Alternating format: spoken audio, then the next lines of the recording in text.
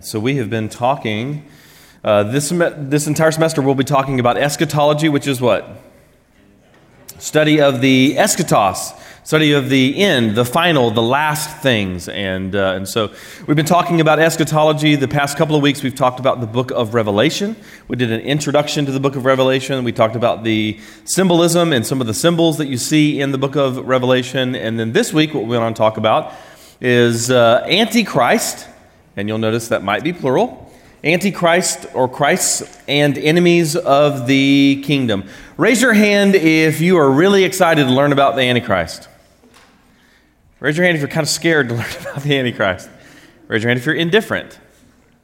Raise your hand if your arm works. All right, I want to see some people in the back. Youth do not. Okay, so this is a fascinating subject because if you look throughout the past 2,000 years of church history, this is one of those subjects where you will not find consensus. And so church fathers, theologians throughout church history are kind of all over the place. I thought it'd be fun just to start with some different historical figures that have been called the quote-unquote Antichrist. The first one is the Pope in particular, or the papacy in general. This was a particular sort of desire of the reformers. And so listen to what Luther said. The papacy is indeed nothing but the kingdom of Babylon and of the true Antichrist. John Calvin said Daniel and Paul had predicted that Antichrist would sit in the temple of God, the head of that cursed and abominable kingdom in the Western Church we affirm to be the Pope. What's interesting is that the Catholics heard this, and then they responded, and they said, who's the Antichrist? Yeah, Martin Luther or John Calvin or whatever it might be. So the Reformers called the Pope the Antichrist. The Pope called the Reformers the Antichrist. That got into this big sort of war of words. Second one, Nicolae Carpathia. Who's that? Yeah, from the Left Behind series, all right? And so this is a Romanian who ascends to something like the European Union, and then he makes this peace treaty, the 7-year peace treaty with Israel, and then he goes in the temple, and surprise, I'm actually the Antichrist, and he reveals himself, and so that's Nicolae Carpathia. If you were influenced by the Left Behind books, you know who that is. Next one, Hitler. And he certainly did some anti-Christian things for sure. The next one, Caesar Nero. We've talked about him quite a bit over the past couple of weeks. We will continue to talk about him. He was the emperor in when a lot of the New Testament epistles were being written. Napoleon, especially for those who are fans of Nostradamus and his predictions and that kind of stuff, he predicted that Napoleon was the Antichrist. And then you have this series of either the Russian president or the American president. So when it comes to the Russian president, you've had people that say that Stalin or Lenin or Gorbachev or Putin or whoever it might be, whoever's kind of the reigning Russian monarch or president or whatever it might be at that particular time. And then the American president, just about every U.S. president from FDR on has had someone who has called them the Antichrist. And so that is kind of a survey of history. You can see just kind of anybody that you don't like, you just call the Antichrist. And so maybe if you don't like a sermon that I do or something, like you call me the Antichrist or whatever it might be. But that's kind of how just we've done it in the past 2,000 years of church history. What's really fascinating, though, is today, if you were to do a survey of all of the American evangelicals, anyone who calls themselves an evangelical here in America, and you were to ask them what they believe about the Antichrist, they would have this kind of popular conception. And what's interesting is that popular view, the majority popular view today, is actually very different than the majority scholarly opinion on the Antichrist, both today and throughout history. And so we're really at an interesting sort of watershed moment in history when the vast majority of Christians actually believe something that the vast majority of Christians throughout time have not believed, and the vast majority of Christian scholars today don't believe as well. And so popular opinion today very much has been affected by dispensational theology, We've talked about that a number of times before. This is a late 19th century theological development that applies a very wooden, literal hermeneutic to eschatology. And that's marked, as it relates to eschatology, marked by a very futuristic reading of Revelation. Everything that takes place in Revelation takes place in the future in dispensational theology. And so here's just kind of an example of that. Dave Hunt in Global Peace and the Rise of Antichrist wrote this: somewhere at this very moment on planet Earth, the Antichrist is almost certainly alive, biding his time, awaiting his cue. Banal sensationalism? Far from it. That likelihood is based upon a sober evaluation of current events in relation to Bible prophecy. Already a mature man, he is probably active in politics, perhaps even an admired world leader whose name is almost daily on everyone's lips. All right, so that's Dave Hunt. That was actually written about 1990. So if this guy was already a mature man, then he is still a mature man at this point. So the reasons that this dispensational theology is so popular today, in fact, it's the majority popular opinion if you were to just poll the average American Christian, but it's not the majority opinion of scholars, of the academics of Christianity or whatever it might be. I'm not talking about liberal scholars. I'm talking about conservative scholars.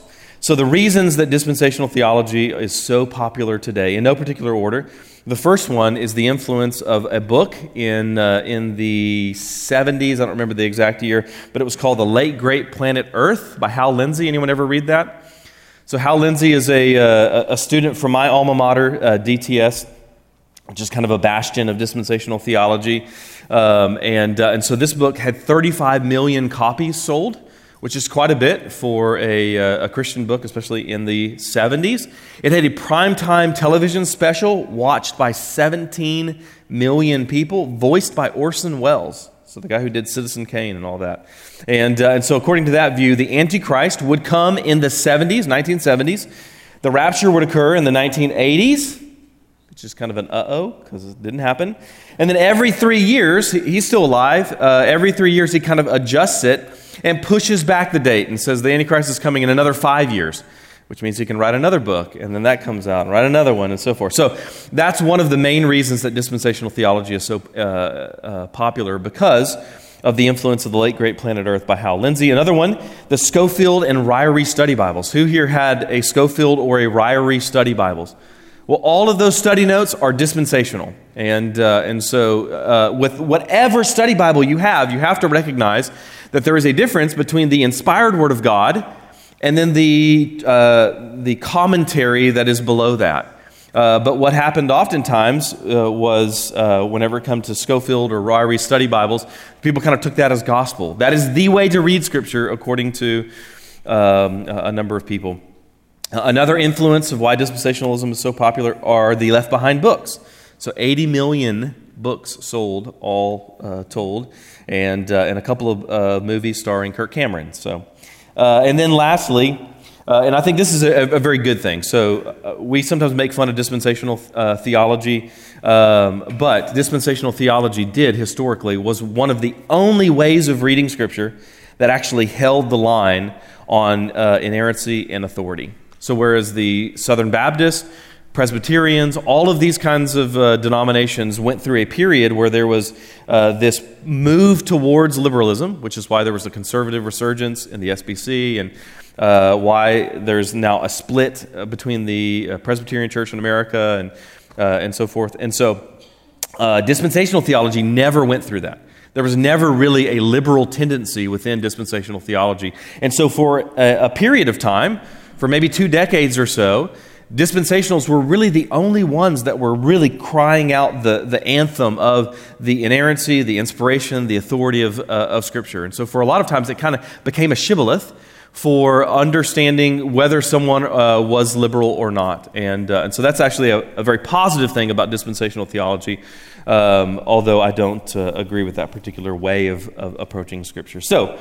But for all of these reasons, that is the reason that most evangelicals today think not only of the Antichrist in particular, but eschatology in general through very dispensational sort of lenses. And one of the things that we've said is, if that is the way that you approach Scripture, we love you. You're welcome to stay here. You're welcome to worship here, all that kind of stuff. We might step on your toes a little bit as we're preaching through or teaching through eschatology. That is not our intent. Our intent is not to hurt you, to insult you, to offend you, whatever it might be. Our love language is making jokes, as evidenced by the fact that we always make fun of each other.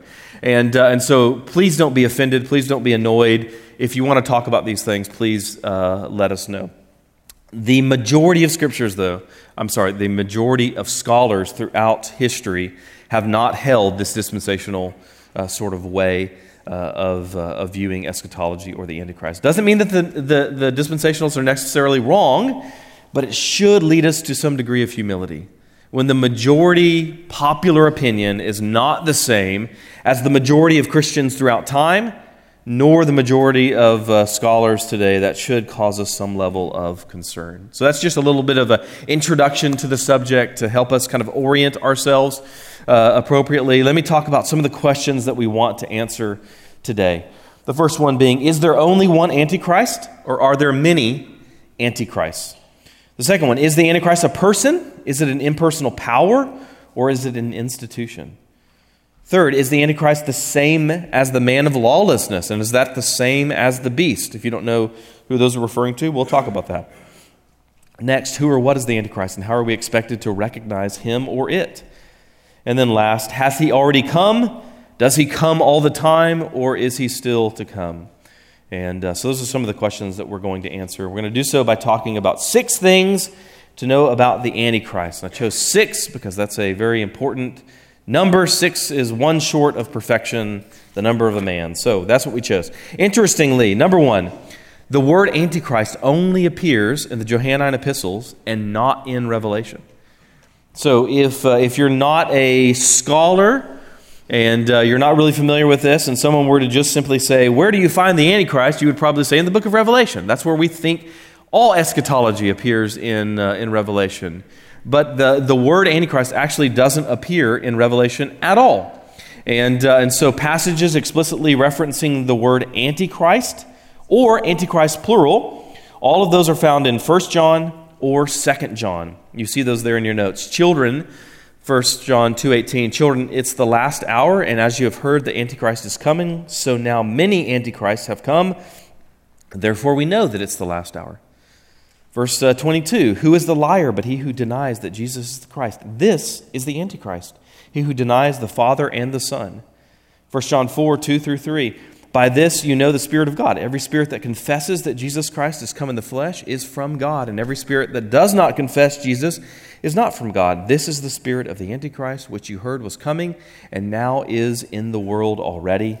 And then 2 John 7, for many deceivers have gone out into the world, those who do not confess the coming of Jesus Christ in the flesh. Such a one is the deceiver and the Antichrist.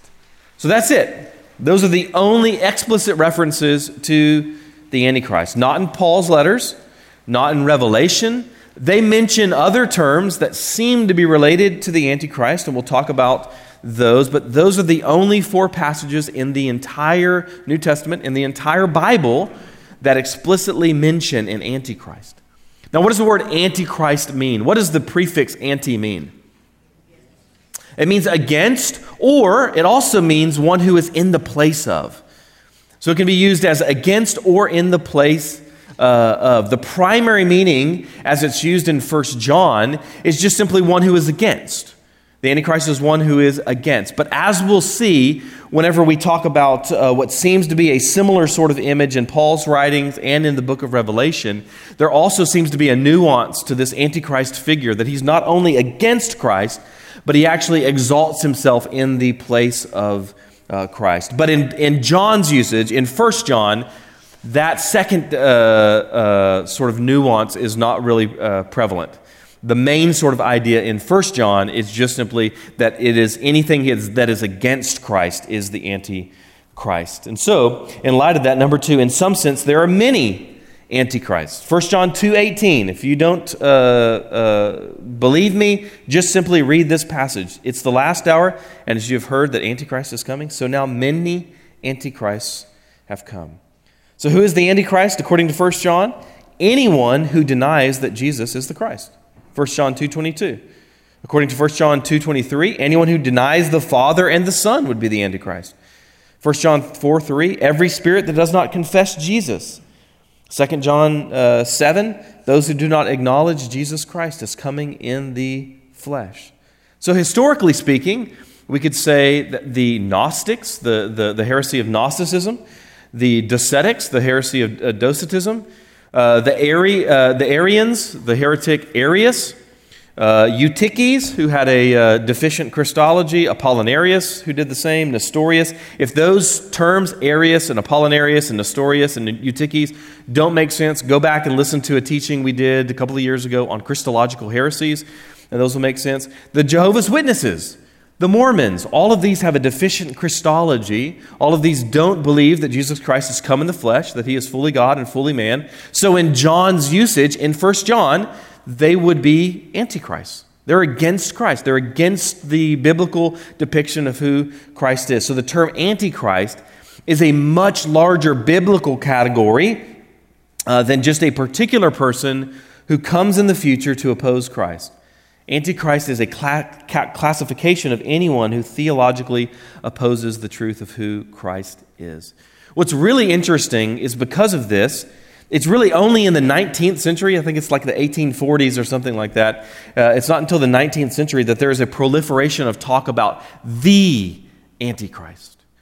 Before then, you see a lot of Antichrist language. You see a lot of Antichrist as being a power or a principle or an institution, like Luther said, not merely the Pope, but the papacy in general is Antichrist. And so it's really only in the 19th century, and then again with the influence of dispensational theology, that you get this emphasis not merely on Antichrist plural, but one particular Antichrist.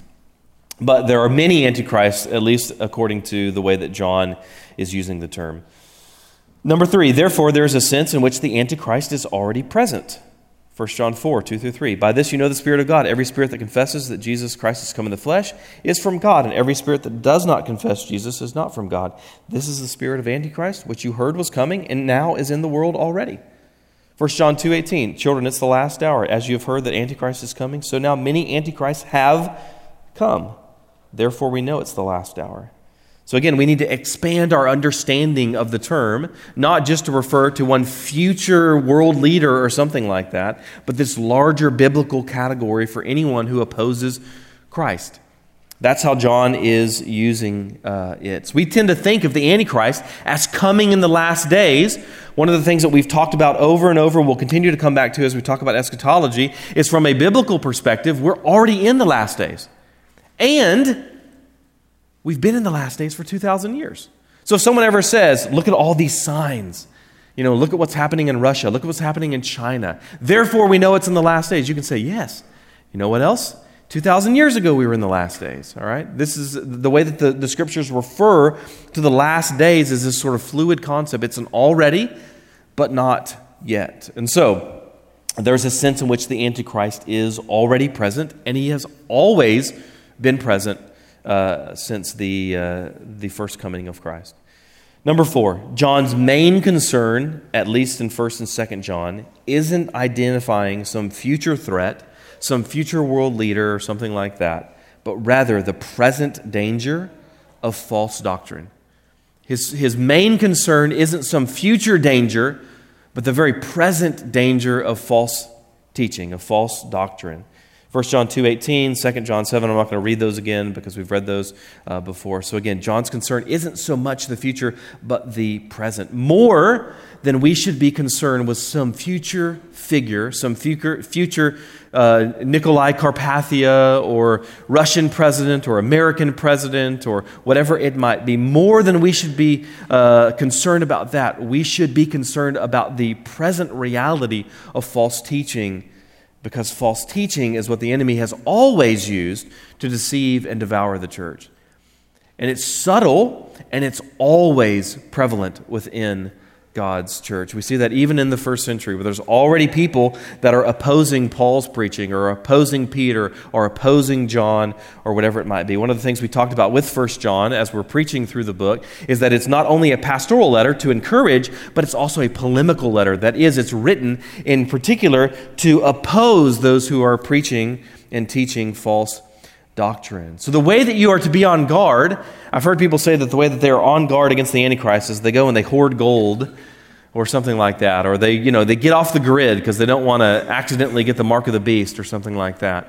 And the way that you oppose the Antichrist, biblically though, is not by doing those sorts of things. The way that you do it is by hoarding theology, by hoarding doctrine, by being so immersed in God's Word that you can't be deceived, that you can't be devoured, because that is his tool for devouring. And so there are two primary ways to avoid the danger of the Antichrist or Antichrist. The number one is to engage in deep and real biblical community. You'll notice that whenever you are out in the wild, that lions or tigers or bears, oh my, that they tend to not pick off that which is in the middle of the flock, right? They tend to pick off the stragglers. So that's the first thing that you can do, is to be involved into deep, authentic, real community. Not just come to church, but actually live life with others. Express your concerns, places that you're vulnerable, whatever it might be. And the second way is to really study Scripture. Study the Bible, study church history, study doctrine, study theology. That's the reason that we do this class, because the enemy is always on the prowl and looking to deceive and devour the church. In the 4th century, the primary way that he was doing that is through all of these heretical views of God's triunity. And so in the 4th century, the church had to band together and express an orthodox view of Trinitarianism. In the 5th century, it was Christology and hamartiology, that is the doctrine of sin. At times, it's justification by faith. At other times, it's the authority of Scripture.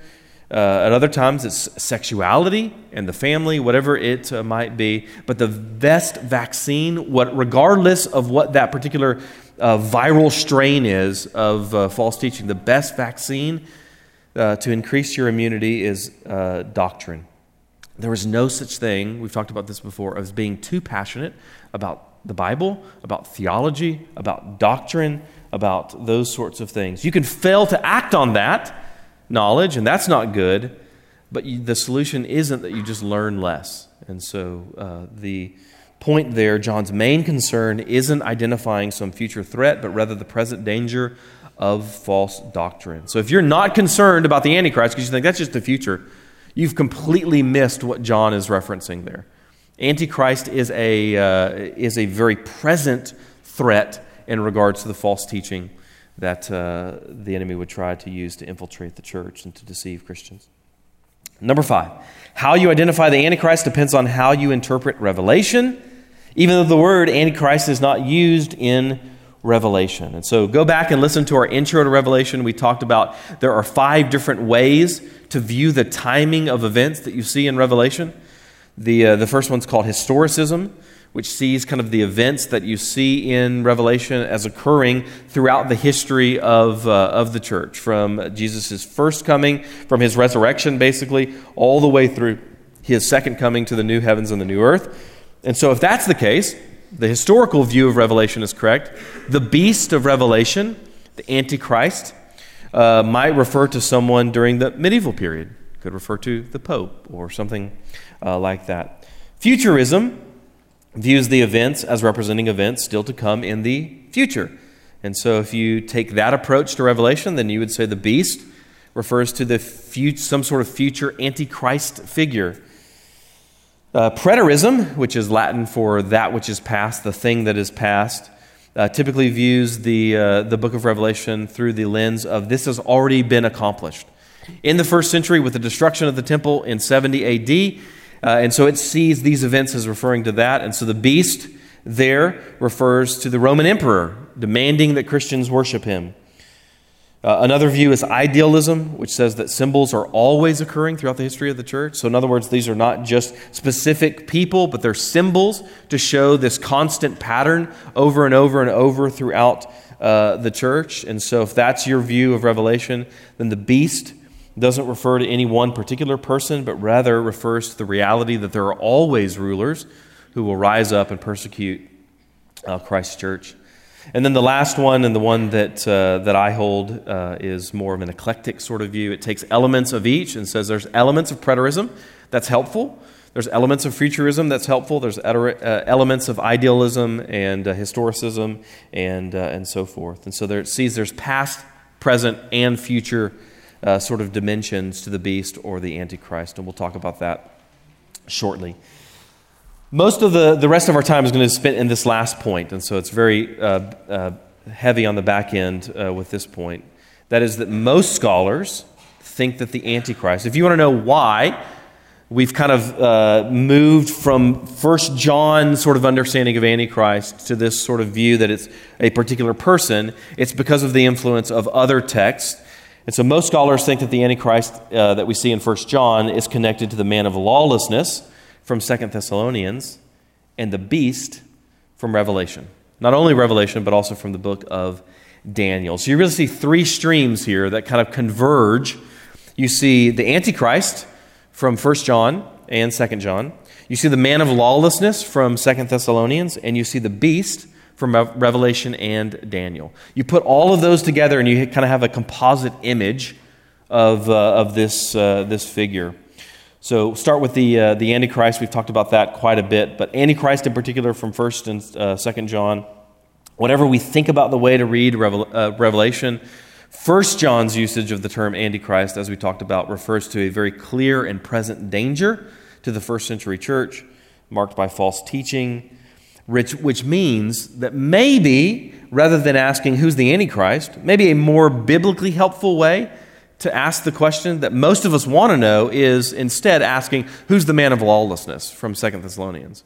Or who is the beast from Revelation? That's probably more helpful in light of the way that Antichrist really doesn't just refer to one person in John's usage. It's more of a principle of anyone who's a false teacher. And so you kind of have this, maybe you have if this is the usage of Antichrist, and then our conception, the way that we want to understand it, referring to a particular person, this is the man of lawlessness or the beast. And this is just Antichrist. So Antichrist is a larger category. And then within that, perhaps, you have this one particular individual who is the man of lawlessness or the beast. And so let's talk about man of sin or man of lawlessness from 2 Thessalonians chapter 2. I'm going to read verses 1 through 10. Now concerning the coming of our Lord Jesus Christ and our being gathered together to Him, we ask you, brothers, not to be quickly shaken in mind or alarmed either by a spirit or a spoken word or a letter seeming to be from us to the effect that the day of the Lord has come. Let no one deceive you in any way.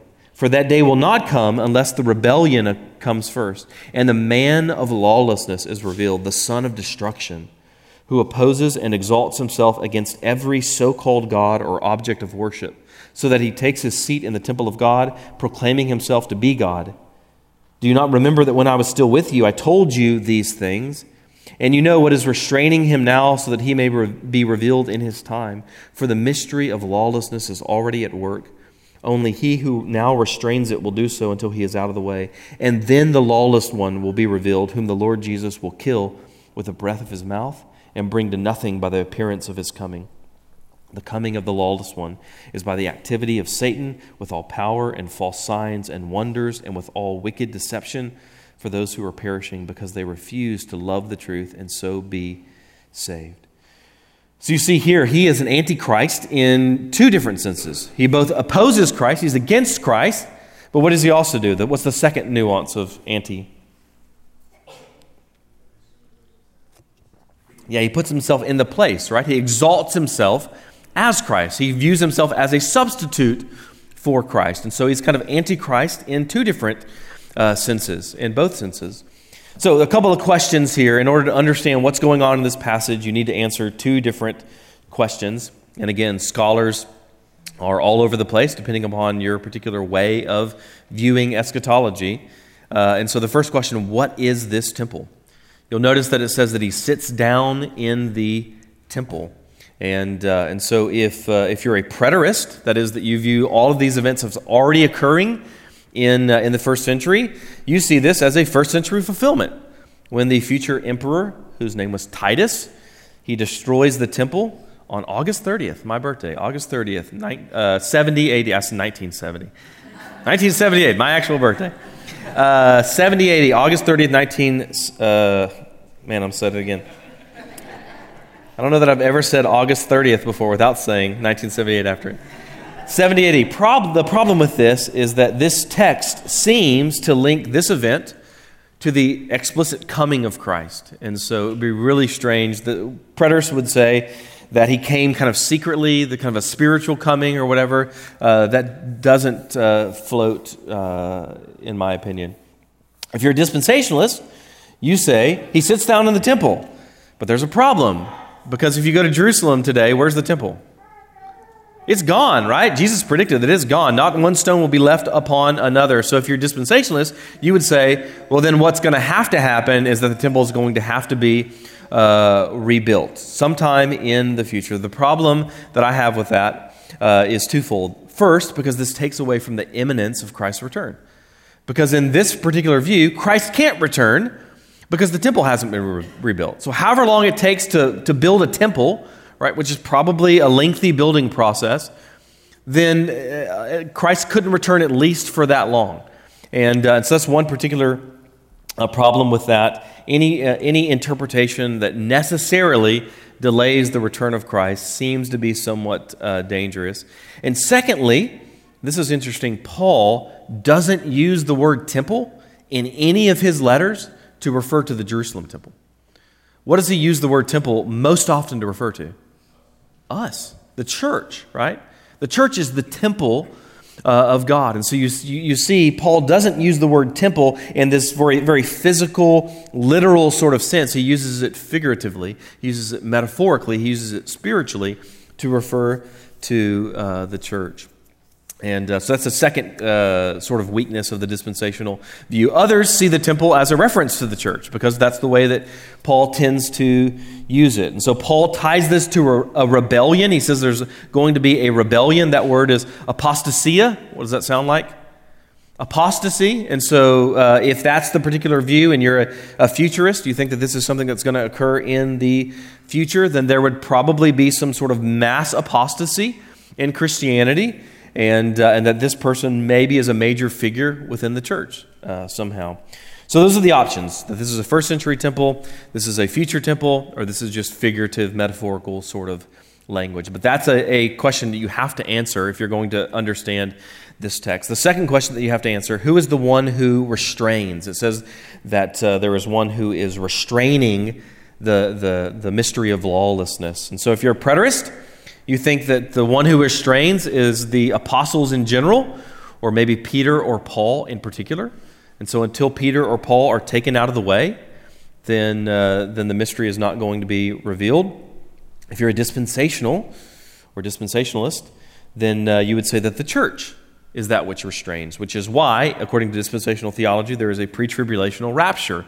We'll talk about that in a few weeks, whether or not that's actually what the Bible teaches. But that's the reason that there has to be a pre-tribulational rapture, is because the church is that which restrains the mystery of lawlessness. And so when the church is taken away, then all of a sudden the mystery or the man of lawlessness can be revealed. Others say that it's the Holy Spirit. Again, if you're dispensational, you would say the way that when the church is taken out, since the Holy Spirit indwells the church, that the Holy Spirit is taken away. And so he's the one who restrains. The problem that I see with that is that just because you take the church away doesn't mean that you take away the omnipresent Spirit of God. And so he is omnipresent regardless of whether or not the church is here or whatever it might be. So anyway, there's a lot of different views out there, but you have to answer that question as well, whether you're a preterist, a dispensational, futurist, whatever it might be. Two things to note here. I want you to note, number one, the supernatural powers that it says. It says false signs and wonders. And we're going to notice as we get to the book of Revelation, we talk about the beast, that corresponds, that's one of the things that we'll see in the beast. And then also notice that he's been granted the activity of Satan. He's been granted power by Satan. You'll see the beast is granted power by the dragon. The other thing I want you to notice is the already but not yet sort of language here. The lawless one hasn't been revealed, but the mystery of lawlessness was already at work. Okay, let's move on to the beast. In Revelation, we're going to start with Daniel. Daniel 7, 1 through 7. In the first year of Belshazzar, king of Babylon, Daniel saw a dream and visions of his head as he lay in his bed. Then he wrote down the dream and told the sum of the matter. Daniel declared, I saw in my vision by night, and behold, the four winds of heaven were stirring up the great sea. And four great beasts came out of the sea, different from one another. The first was like a lion and had eagle's wings. Then as I looked, its wings were plucked off, and it was lifted from the ground and made to stand on 2 feet like a man, and the mind of a man was given to it. And behold, another beast, a second one like a bear. It was raised up on one side. It had 3 ribs in its mouth between its teeth, and it was told, Arise, devour much flesh. And after this I looked, and behold, another like a leopard with 4 wings of a bird on its back. And the beast had 4 heads, and dominion was given to it. After this I saw in the night visions, and behold, a fourth beast, terrifying and dreadful and exceedingly strong. It had great iron teeth. It devoured and broke in pieces and stamped what was left with its feet. It was different from all the beasts that were before it, and it had 10 horns. Now Daniel's vision is of 4 historically successive empires. If you compare Daniel 7 with Daniel 2, we know that the lion represents Babylon, the bear represents Medo-Persia, the leopard represents Greece, and the indescribable fourth beast represents Rome. So the beast in Daniel represents the Roman Empire and the emperor. I want to hold that in mind. Notice he comes from the sea.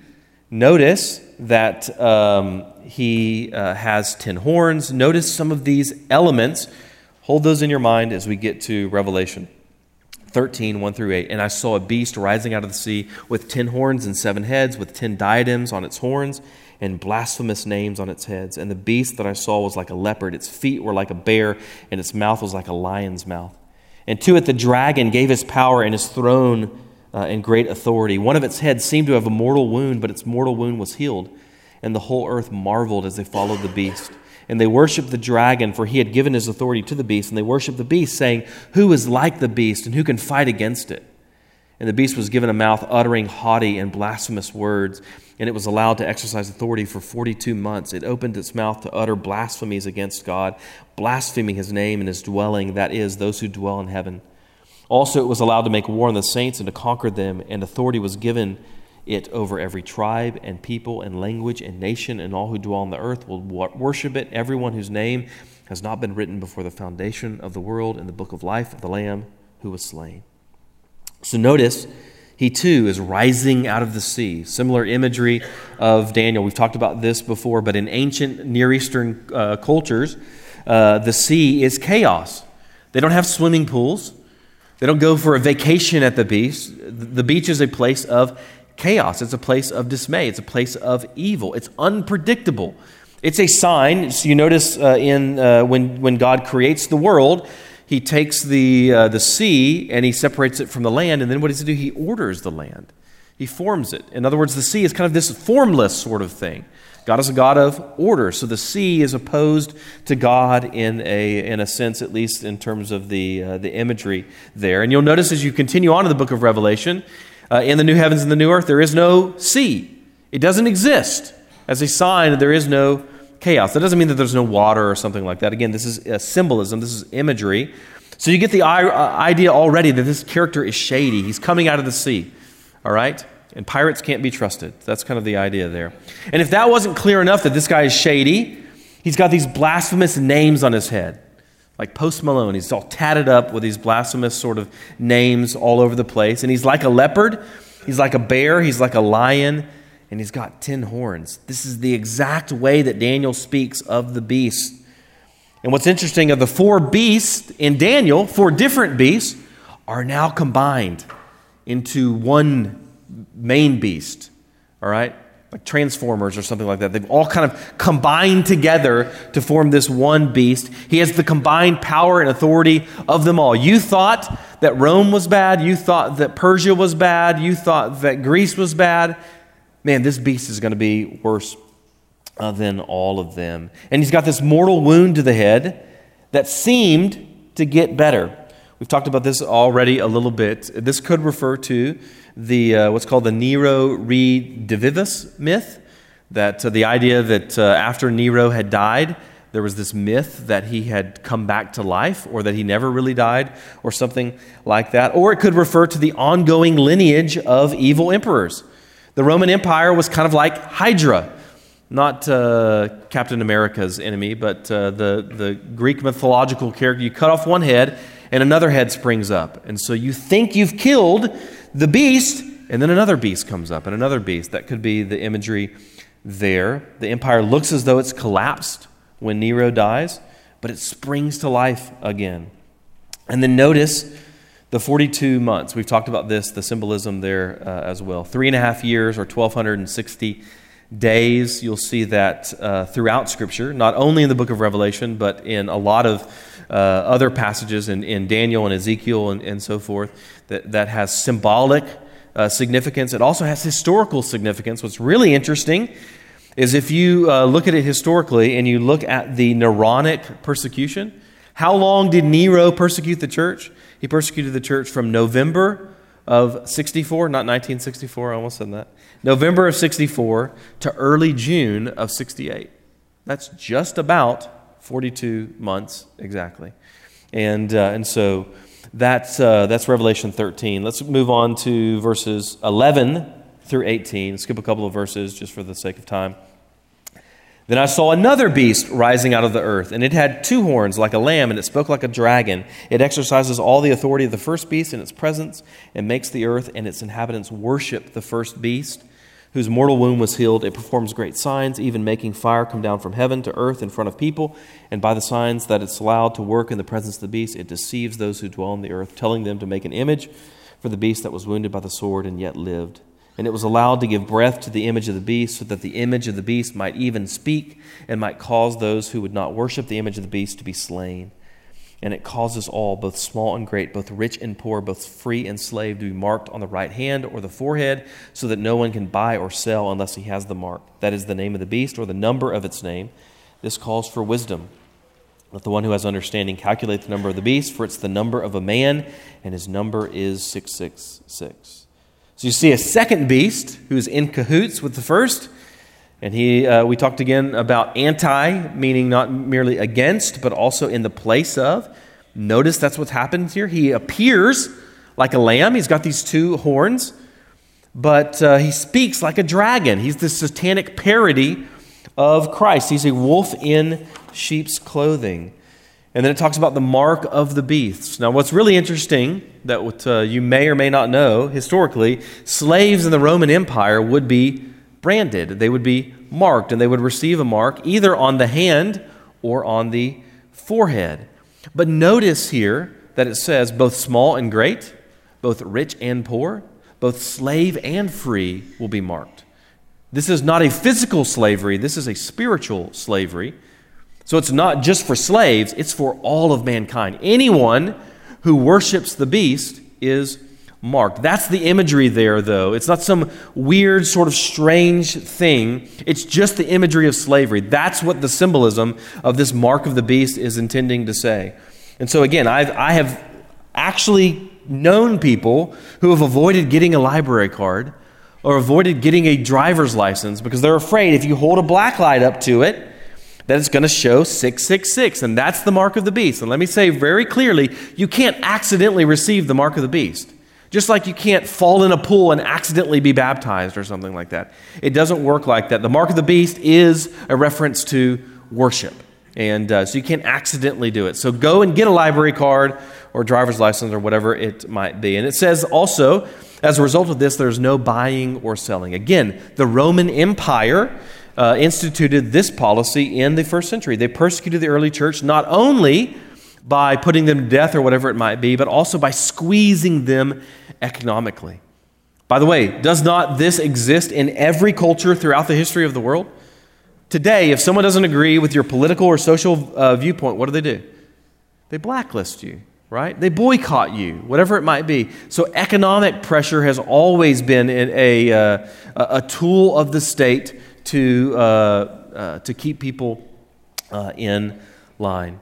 And then let's look at Revelation 17:8. That's another reference to the beast here. The beast that you saw was and is not and is about to rise from the bottomless pit and go to destruction, and the dwellers on earth, whose names have not been written in the book of life from the foundation of the world, will marvel to see the beast, because it was and is not and is to come. So you have this language, was and is not and is to come. That could be a reference back to the reality that he kind of keeps coming, like a diabolical game of whack-a-mole. You hit one beast, another pops up. You hit one beast, another one pops up. But you can also read this in light of Revelation 1:4. I think that's in your notes. John, to the 7 churches that are in Asia, grace to you and peace from him. Listen to this language, who is and who was and who is to come.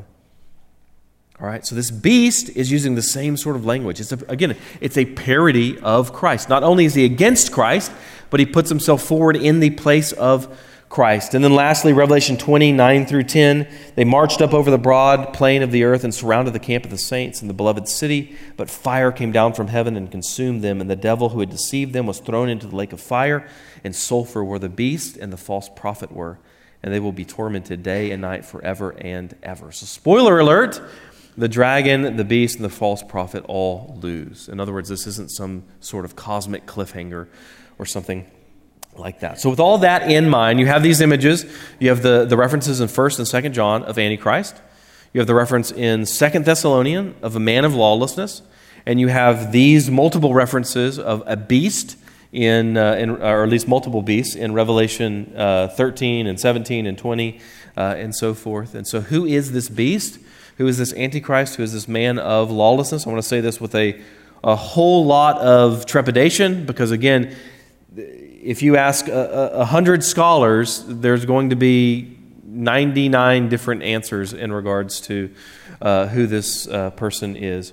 I think that the beast in Revelation refers to the Roman Empire in general and to Nero in particular, but it also anticipates other beasts who would arise with the same beastly tendencies to persecute and oppress the church, and perhaps even a final beast that is yet to come. So my answer has kind of past, present, and future dimensions to discuss. This is overly simplistic. Please don't take this as me being literal, but in my mind it helps me to kind of think about it like this. The past reference is Nero.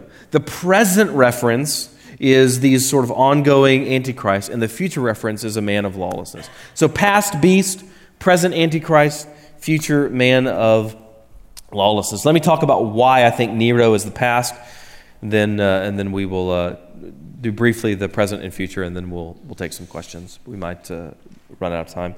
Why I think Nero is the primary image of the beast in Revelation. 8 reasons. Number 1, he fits the character. Nero was known for radical violence and debauchery. He murdered his family members that we know of. He murdered his parents, his brother, his wife, and his aunt. The way that he murdered his pregnant wife was by kicking her to death. He devised a game whereby he would dress up like an animal and then have people bound to stakes, and then he would attack their genitals in the Colosseum or the Circus Maximus. He was castrated and quote-unquote married a boy. He wasn't castrated. He castrated the boy and then married him.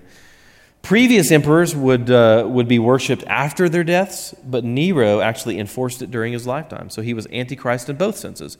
He opposed Christ and his church, and he also exalted himself in the place of Christ. So he certainly fits the character sort of descriptions of the beast. The second one, 666, we talked about that before. You add up the letters in Nero Caesar, you get 666. There's also a variant spelling, another way that you can spell Nero Caesar. You do that, and you get 616.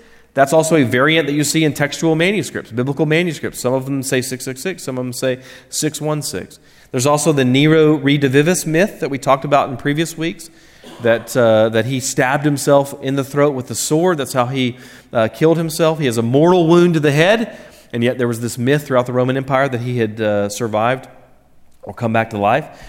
4, the 7 heads of the beast. Revelation later says that the 7 heads are 7 mountains, which is a reference to Rome, which is the city founded on 7 hills or 7 mountains. It's like if I said I saw a big apple, what would that be referring to?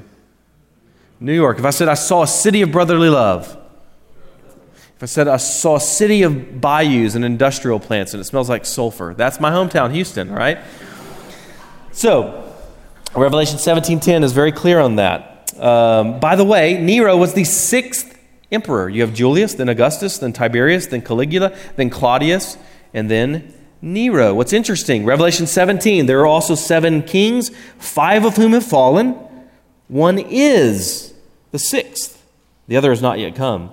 Notice here, and when he does come, he must remain only a little while. Who succeeded Nero on the throne? An emperor named Galba. How long did he last? It says he must remain only a while. He was only an emperor for 6 to 7 months. So that's another reason that I think that this is referring to Nero. Another reason, he was called the Beast by his enemies. In fact, that was a nickname for him, like Dwayne "The Rock" Johnson or something like that. Remember, he has this fun party game that he would do, fun for him, not fun for anybody else, where he would dress up like a beast, like an animal, and go and attack people.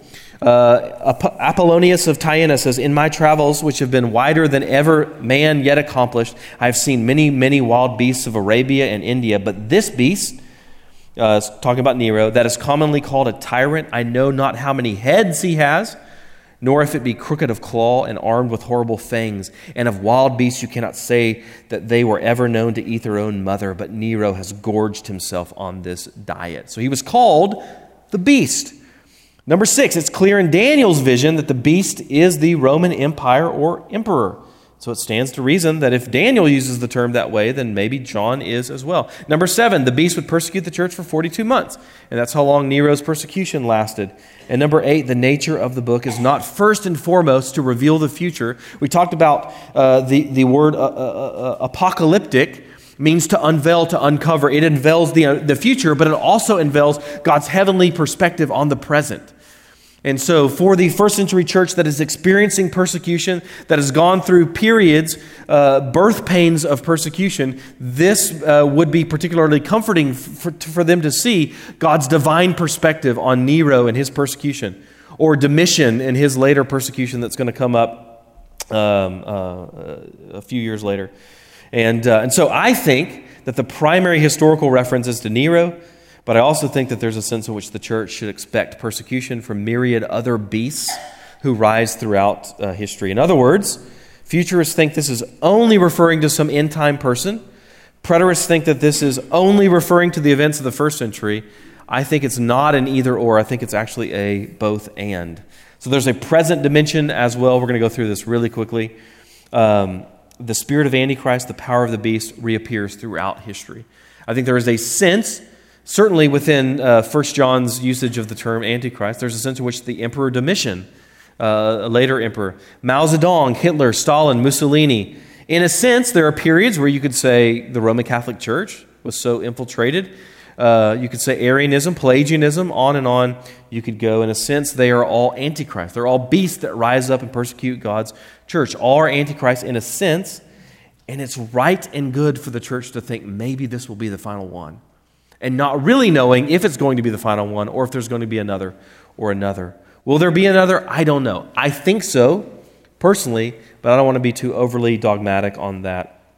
D.A. Carson, who is a theologian that I greatly admire, he reads 500 books a year, something like that. He says the antichrists that function in our culture today point to an ultimate antichrist who comes before the end. I think that's the ultimate man of lawlessness that Paul anticipates. As all the other antichrists before him, he will oppose Christ, but he will also exalt himself in the place of Christ. And as the beast of Revelation, he will oppress and deceive the church. So I think there is a future antichrist that is yet to come who will kind of mirror what Nero mirrored in the or acted out in the first century. The one thing that makes me nervous about my view, and then I'll have Zach, you can go ahead and make your way up here. The one thing that makes me nervous about this view is because it does delay Christ's return to some degree, and that makes me super nervous because it says, until this future Antichrist comes, Jesus can't return. So I am entirely comfortable by saying I might be wrong, and one of the previous beasts that we've seen throughout history might be the one that is the final one, and Jesus could return. That's our hope. Maranatha, come Lord Jesus. What questions do we have? All right. Not very many questions, so we'll just do a few, which I don't know if that's good or bad, but I'm going to go with it being good. Okay, so a few things. First of all, let me just address one that's not really a question. Someone sent in 4 texts saying how fast they thought the temple could be rebuilt. That's not a question, so I don't know how to answer that, but I'll give a few thoughts on that. That is not relevant to what we're talking about with the temple and Christ coming back and these kind of things. Why? Because that would mean Christ couldn't have come back for the last 2,000 years. Okay? If we're waiting for a literal temple to be rebuilt, which, by the way, the Muslim nations around Israel would nuke them instantly, and most Jews in Israel are atheistic or agnostic, so it's not like they're going to support that building project. But that's not relevant to what we're talking about. If we're saying Christ can't come back until there's a literal third temple built on the dome, where the Dome of the Rock is now in Israel, that means Christ can't come back today. And he can't come back tomorrow, and he can't come back the next day. He can't come back until that happens. And so I think that denies all the passages where we're told to be ready that he could come at any time. And so if you have a question about that, feel free to email us. I didn't know how to respond to that, but we would love to answer that question if you have it. Okay, questions. Maybe a digression, but it is said that dispensationalism was propagated after the Balfour Declaration, the Balfour Agreement, to propagate support for the nation of Israel amongst Christians, and thus was pushed to seminaries, churches, and Christian academia. Any thoughts on the origin of dispensationalism? Okay, it's kind of a technical question, so I'll address it a different way.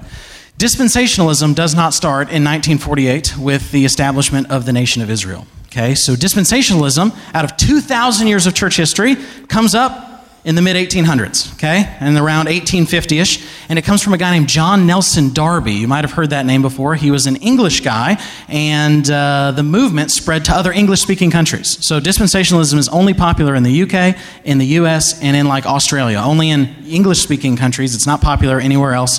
And so the movement of dispensationalism happened and became popular in the US before 1948. Now, I was at a conference one time where a graduate student read a proposition which I thought was a fascinating topic, which was stating that it was actually dispensationalism that was one of the reasons that caused America to support the state of Israel. So I think it's the other way around. I don't think that we need to support the nation of Israel, so let's push dispensationalism. I think because dispensationalism was already popular in the United States by then, that is one of the reasons why so many Americans felt that there was this need to support the nation of Israel. Now, I think you can support the nation of Israel politically if you want to. I don't think you can make a biblical case for modern-day Israel being that, because the Bible is very clear that Jesus is the new Israel, and those linked to Jesus, the church, are the new Israel, and the boundaries modern-day Israel has today are not the boundaries that it has in the Old Testament. And there's a promise that Israel won't have any enemies, and they're surrounded by their enemies, and so I don't think that that works, but I do think that dispensationalism led to support for Israel, not the other way around. Any thoughts on that? I didn't know if that was... Yeah, so if you think about it historically, you may or may not know this, but the bastions of theological education that were, so most of our like Ivy League schools, most of those were originally Christian institutions. And so Yale and Princeton and Harvard and all those kind of things originally had very religious Christian sort of starts. And so if you look at the bastion of dispensational theology, when is DTS? Again, that's my alma mater, so I'm not trying to throw stones at it or anything like that. When does that come about? It's the 1920s.